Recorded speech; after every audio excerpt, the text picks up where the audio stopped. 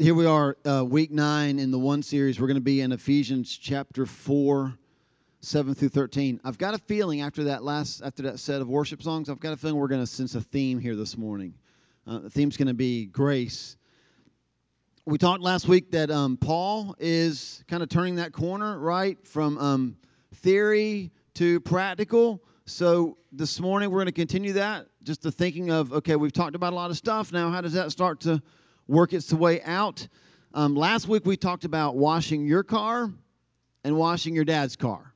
Remember that? And the difference between the two is ownership, right? So when you are washing your dad's car, it's like, oh, I got to wash dad's car. But when you're washing your car because you're paying for it, you own it, it's like, I get to wash my car. The difference is ownership. So today, Paul's going to start to outline, the real Paul, not me, the actual Paul that wrote the letter of Ephesians. He's going to start to outline what God's plan is for the church, what our part is in that plan. Listen, I can't shoot any straighter than this. It's going to be so critical that we remember this thing about ownership, okay? Because like we talked about last week, the difference between a chore and a choice is ownership. And I know sometimes we can read stuff in the Bible. If you grew up in the South, if you've been to church any amount of time in your life, you understand how it feels to go to church and walk out like you just got handed a list of a million things to do, right? And nobody likes that. Is that fair to say? Nobody likes that. Sometimes when we realize that it's an ownership thing, like we talked about, God has given the church unity. We don't create unity. We don't get together and close our eyes and sing Kumbaya to try to feel something. We already have unity. Jesus accomplished that. That's what we've learned in Ephesians. It's all about in Christ. So we already have unity. Whether it's good or not is up to us. But we have unity. We don't have to create it, manufacture it. We own it. And so when we realize that we own it, then the things that we're going to read, that Paul's like, hey, if you'll do these things, your unity will grow stronger. If you'll do these things, your body will grow more mature. It's easy to feel like, God, I'm so busy. Like I couldn't even focus while Phil was singing because I was thinking about all the stuff I have to do. And now Paul got up there and grabbed the mic because he's got all the power, and he told me more stuff to do. It's so easy to feel that way. But this is something that we own. These are not things we have to do. These are things that we get to do. So here we go. You got 4 points. Don't you love how I don't make you write stuff anymore? I just give you these sheets and you can just look at them and you don't have to fill in any blanks if you don't want to. You can take all the notes you want or you can doodle. Whatever you want to do, right? Some of you are doodlers. You already started. Here's the first thing. The first point is this: no child left behind. No child left behind. Let's just read real quick, verses 7 through 13, and then we'll go back through. Verse 7 in chapter 4 says this: but to each one of us grace has been given as Christ apportioned it. This is why it says, when he ascended on high, he led captives in his train and gave gifts to men. What does he ascended mean except that he also descended to the lower earthly regions? And he who descended is the very one who ascended higher than all the heavens in order to fill the whole universe. It was he, Jesus, who gave some to be the apostles, some to be prophets, some to be evangelists, some to be pastors and teachers, to prepare God's people for works of service so that the body of Christ may be built up, until we all reach unity in the faith and in the knowledge of the Son of God and become mature, attaining to the whole measure of the fullness of Christ. And everybody said, what? So we recognize that lots of times we read stuff in the Bible and we're pretty sure it's good because it's in the Bible, but we don't really know what it means. That sounds really good. What does it mean? So we're going to talk 4 steps, just 4 things. Try to break it down, just make it real plain so we all understand. First one is no child left behind. Now, if you're a teacher, if you are in the educational system and I say no child left behind, or forget teachers, if you just are a person who likes to watch Fox News, if I say no child left behind, immediately we could just draw. We've been talking all this time about breaking down the dividing wall of hostility, and I just said a phrase that can immediately put us on 2 different sides, right? Because that is one political phrase. But what I want you to understand today is that it was God's idea before we screwed it up. God was all about not leaving anybody behind. No child left behind. Now, we hear that and we think, okay, that means that our school system is teaching towards a test so that they can pass a certain number of people so that they can get money from the government, which we all paid to give the government so they could give it to them. But that's not God's plan at all. God's plan was simply this, that there aren't favorites, that there aren't some that get grace and some that don't get grace. He says it the first 4 words, but to each one. Everybody. God's plan was not to give Casey bucketfuls of grace and to give me bucketfuls. I'll take it, wouldn't you? Bucketfuls of grace, and to look at Wendy and go, I ran out, sorry. Which would be horrible, although she doesn't really need it. God's plan was that no child would be left behind. I mean, if you are in Christ, and we've learned that from the very beginning, Ephesians is written to people who are in Christ. This is not to people who are in church. This is not to people who do more good than they do bad. These are people who have put their entire trust, their entire faith, everything they have, everything they hope for, my whole eternity, my whole existence is built in Christ. Like I got no shot if I'm not following Jesus. This book is written to those people. And he says, if you're in Christ like that, let me tell you something. Everybody gets grace. Everybody. No child is going to be left behind. To each one, God gives grace. Have you ever gone to a party? You get invited to a party, you show up, and you're thinking, when I go to the party, there's going to be, you've already got in your head, men don't think like this, but women do. There's going to be 3 children. I've got to have 3 gifts. And you find the perfect gifts because you like $5 and under, right? So you go to the dollar store, you pick out like cap guns, whatever, really good stuff. You show up, and there's 5 kids. You ever have that happen? Like, oh, I don't have a gift for all these kids. Like, what am I going to do? You go back out in your car, you start looking underneath the seats. You start looking anywhere you can, you're stealing stuff. You're stealing things from people just so you can give a gift. You don't want to be there unprepared to give gifts. God's never like that. He never he never shows up. He never looks at a crowd and goes, oh man, how did I forget about them? He never runs out of grace. He never overlooks somebody. Now, admittedly, sometimes we fail in this area. But let's just talk about grace. If you don't get anything else out of today, let's just talk about grace. If you got your pens, you want to write these verses down, I'm going to give you a bunch of verses you can write down. Because this is not the first time that the believers in Ephesus heard this word. We've been taking the last 8 weeks working through Ephesians. Here's what they've heard to this point about grace. Ephesians 1:6. God gives grace freely. Ephesians 1:7. God is rich in grace. I don't know what you're rich in. Some of you are rich in gas. Not the kind that makes your car go. The kind that makes people go, right? God is rich in grace. Ephesians 2:5, God's grace makes us alive. Ephesians 2:7, God's grace was seen in Jesus. So when you read the Gospels and you see how Jesus acted, that's grace in action. Like we can never say, well, I don't know what grace looks like. Yeah, just read the Gospels. Read Matthew, Mark, Luke, John. Pick one. See how Jesus walked. That's grace. Ephesians 2:8, we're saved by grace. Ephesians 3:2, we're given God's grace. And this is so critical for others. Because I don't know how you are when I get a really, I'll just use Jan. Jan walked up to me this morning and she handed me this bag. Thank you, Jan. She hands me this bag. It's so heavy that when I grabbed it, it pulled me one way.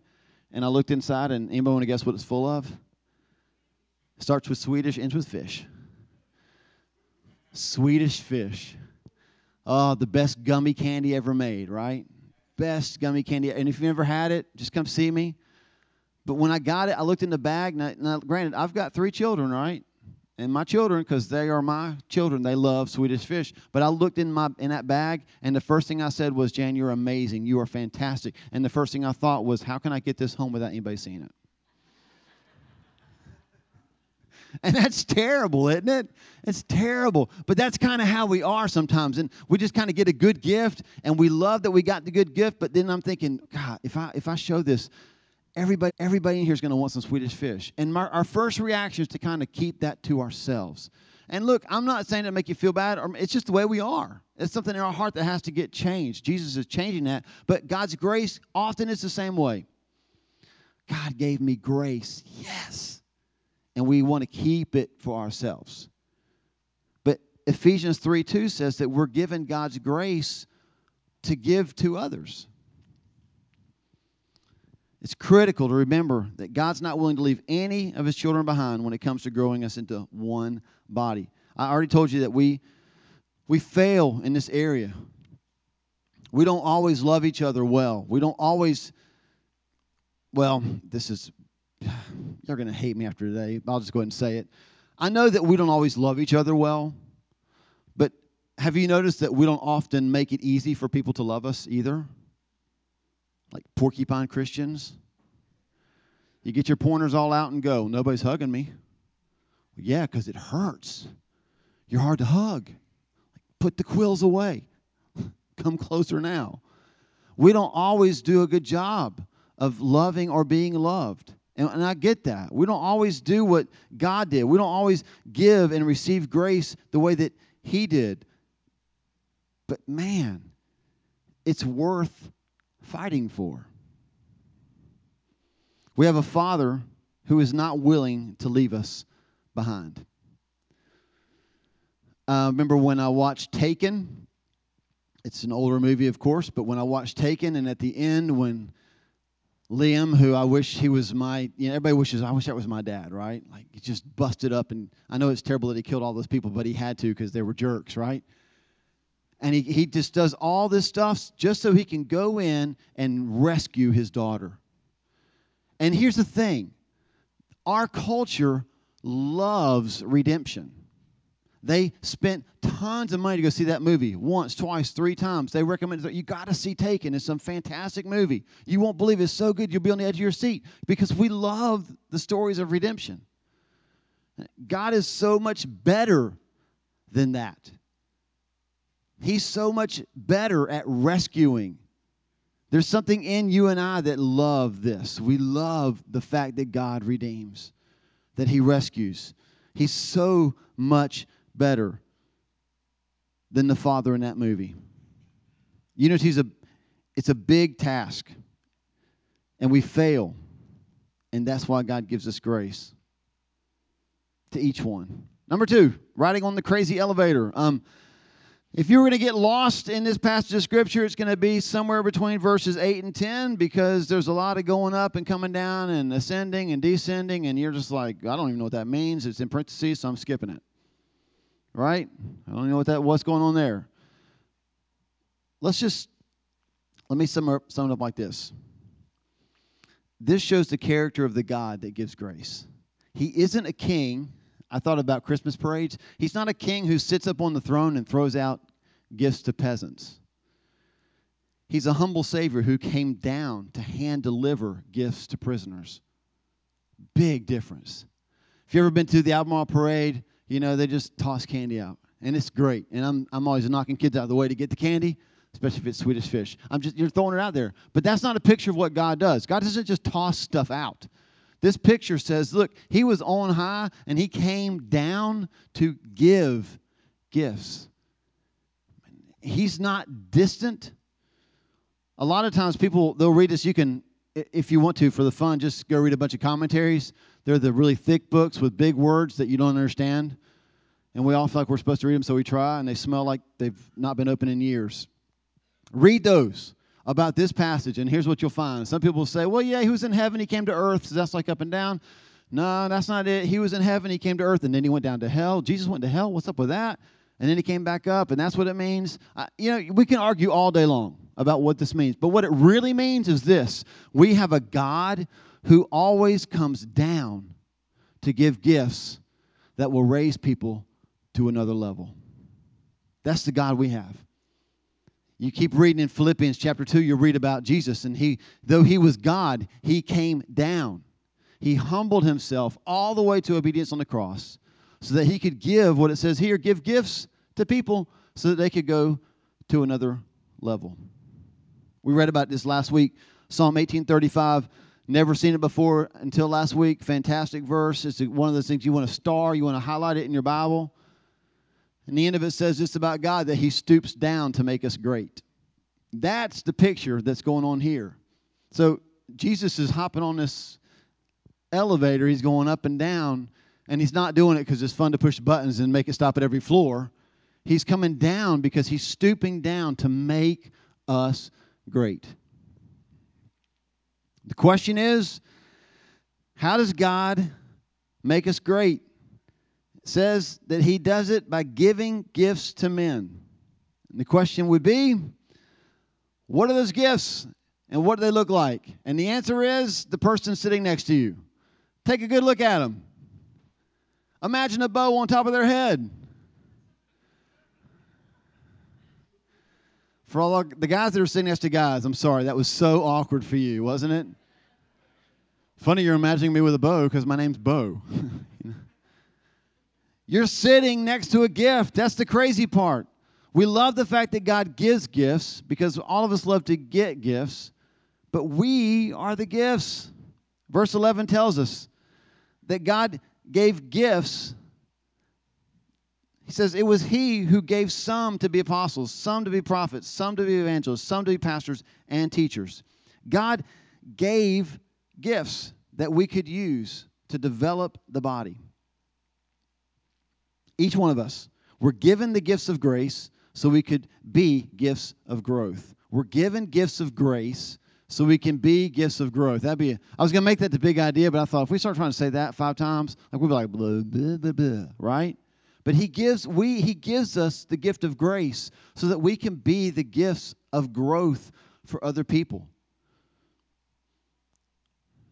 Each one of us is a gift that helps each one of us grow. There are some, and he mentions 5, there are some that are more leadership positions. They're apostles, prophets, evangelists, pastors, teachers. I'm one of those, right? And so in the American church, what we do is we find those people, we pay them lots of money, and we tell them, hey, I want you to stand up on the stage. I want you to do a show for us so that I can sit back and chill and relax and love it and be like going to see Taken at the movie theater. And I can feel good every time I leave. But what Paul paints here is, no, there's positions of leadership, and what they do is they follow the exact same model that Jesus did, and they stoop down to make other people great. And they have been given gifts. Their gifts allow them to serve in an area of leadership, and because they're in leadership, because they're on the platform, they don't get to stand up here and do this. They step down to make people great. That's why we've been given gifts. That's why I'm a gift. I'm a gift. You're sitting next to a gift. Some of the husbands looked at their wives and said, I've been telling you all this time I'm a gift from God to you. You're sitting next to a gift. And here's what the gifts do. The gifts are used by the body, in the body, to grow the body to the whole measure of the fullness of God. Ephesians 4:13. It says, until we all reach unity in the faith and become mature, attaining to the whole measure of the fullness of God. We talk about this mental picture a lot. The whole measure of the fullness of God, that's in the South when you've eaten so much that you have to undo your belt. That's what that means. To be that full, to be that grown up, to be that mature. And you know what? The only way to get there is not to hear better preaching, because if that's what you're hoping for, you're in trouble. The only way to get there is to be a part of a body where the gifts are being used by everybody to lift people to another level. We stoop down to make men great. Here's the big idea today. A 5-word poem. The gifting does the lifting.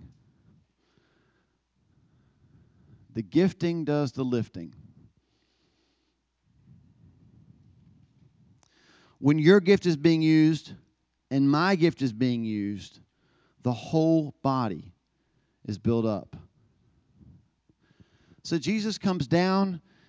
He gives gifts to the church. You're sitting next to one of those gifts if they're in Christ. And his whole plan is that the gifts in this room, when they're being used correctly, when they're being utilized, actually lift the whole body to another level.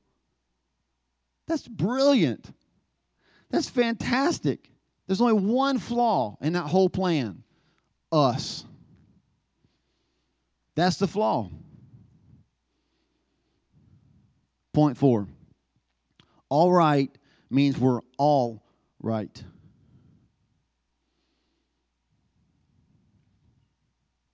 All right means that we're all right. The way that we know we've succeeded is when all of us have reached maturity. We've already talked about this is not always what we experience. It doesn't make it any less of a goal, right? I mean, all of us we can all relate to that. I've sat in a church all my life, and I never grew. I never got to use my gift. Experience doesn't dictate the Word of God, but this is the goal, right? The goal is that we're all using our gifts, and it's raising everybody to another level. When it comes to the body, I want you to get this. Anything less than all is an indication that something isn't all right. That sounds so brilliant, but I knew that you need to see a picture to really understand it, so I brought one. See if this picture helps you kind of grab this. You can just leave that up there for a while. So the way it works in your physical body is if this were real, which it's not, but if this were real, one, you would never shake his hand because he would break your arm. We would not be celebrating a huge arm. We would be in the doctor's office saying, my son's a freak, help. Right? You seeing that? See, when it comes to the body, it's not good for one or two things to be working well. They've all got to work well. If 98% of your physical body is functioning the way it's supposed to, but the 2% that's not functioning is killing you, you don't sit at home and go, I'm good, man, 98%, fantastic. You're going to die. So what you do is you go to the hospital to figure out what's wrong with the 2% that's not functioning the way it's supposed to. See, all right means that we're all right. Thank you. It's a fantastic picture. This is going to be a bizarre illustration. It's just the way that my mind works, and I apologize to my family ahead of time. I've got 3 kids. 3. If 2 of my children grow up to win Nobel Prizes, but one grows up to be a bomber and blows up the airport in New York City. I cannot believe I came up with that, but I did. I'm not going to just ignore the bombing because I had a 66.7% success rate as a parent. Do you see what I'm saying? We settle for less than all. When Ephesians 4, 7 through 13 is very clear that the goal is that we all reach maturity.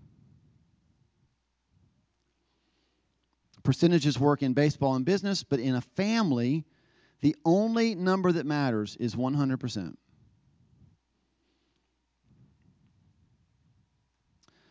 100% participation means 100% elevation. See what it did there? Little rhyme for you. 100% participation means 100% elevation. The body suffers if everyone isn't discovering their gifts, developing their gifts, and using their gifts to serve. So admittedly, this can be tricky.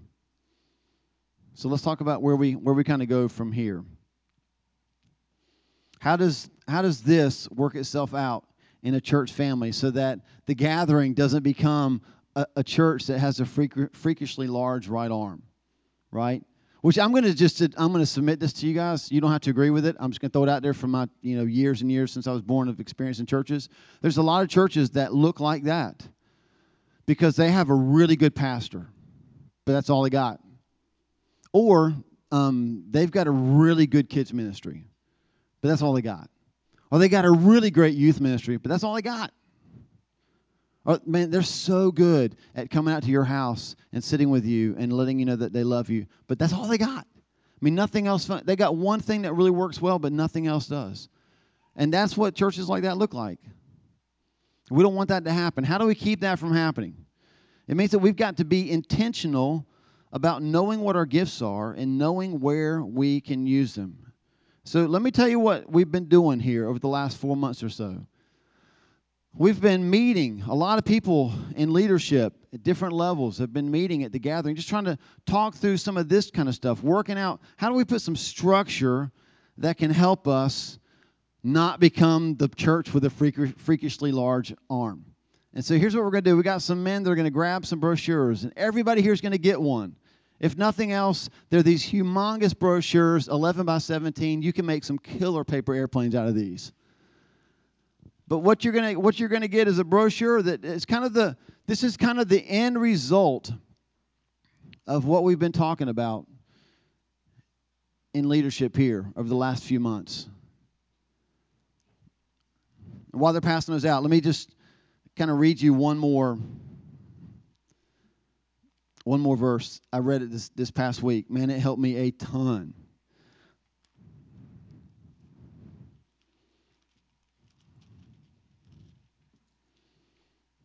They also make for really good fans if you need it.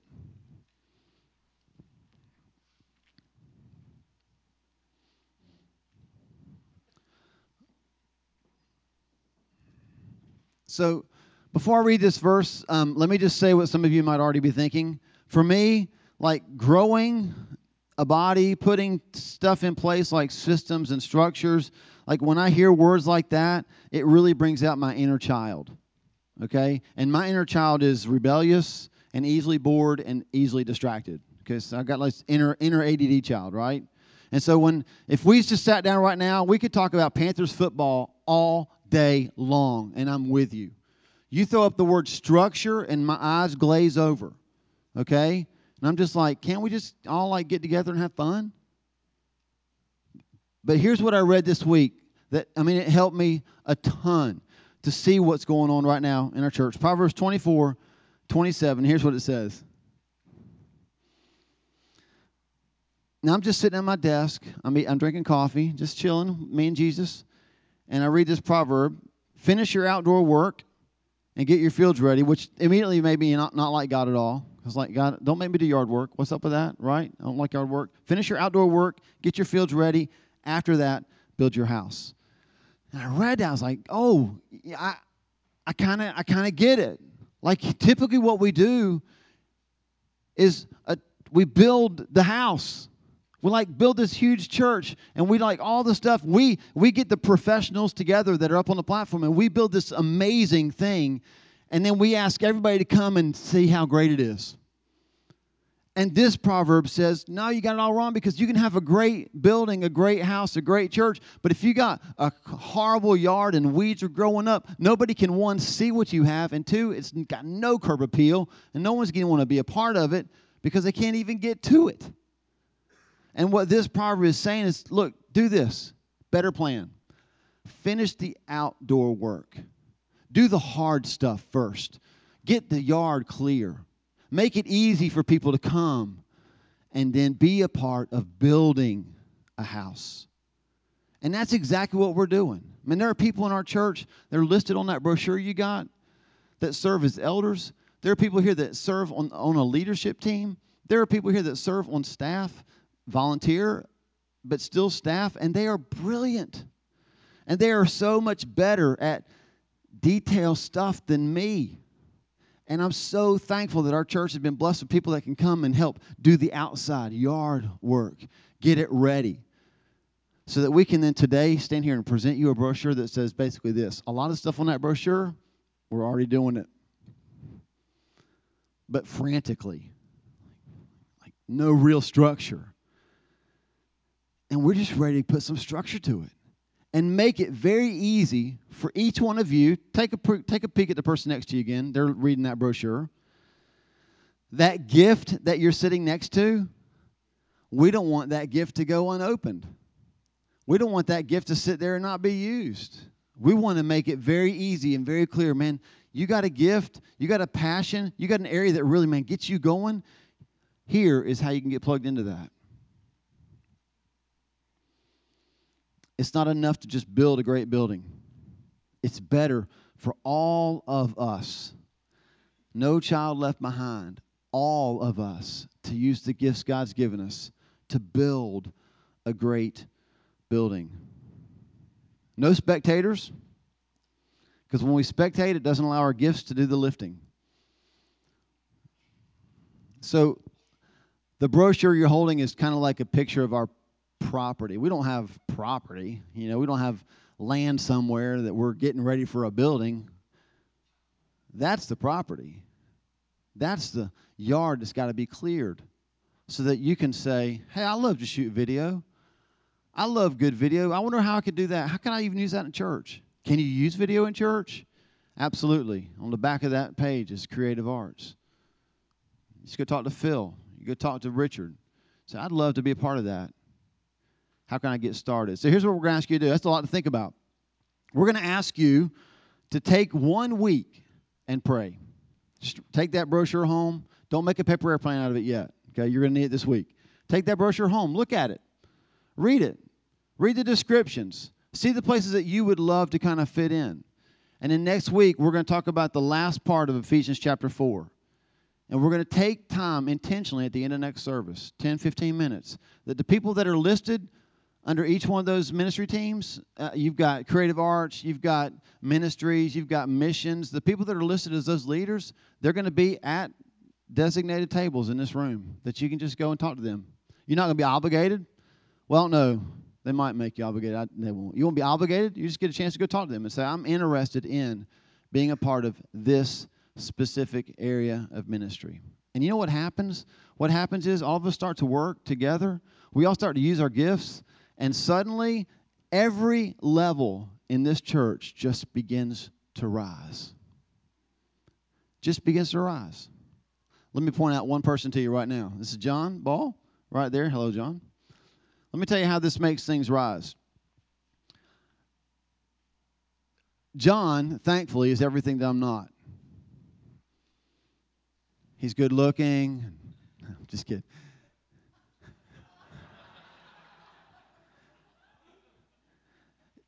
Every time, you can ask Wendy, we have conversations about details, and I'm telling you, I just, gone. And here's a man who, for his entire corporate career, all he did was details. And he shows up at our church. And you can ask John this. The first time he and I went to have lunch, my first question to John was, what are you doing here? And he said, Jesus is here. Your mission, I want to be a part of this. And he is exactly who we need because he's exactly what I'm not.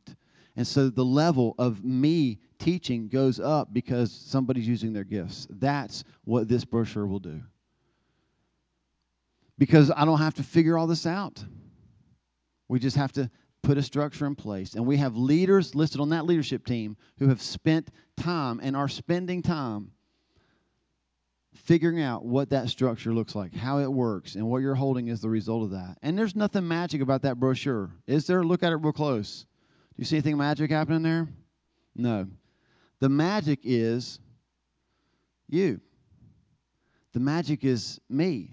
The magic is us using our gifts in the right place so that we're passionate about what we're doing. And when that happens, man, this place is going to lift off even more. Not numerically even necessarily, but what Ephesians says, to the fullness of the measure of God. Because the gifting does the lifting.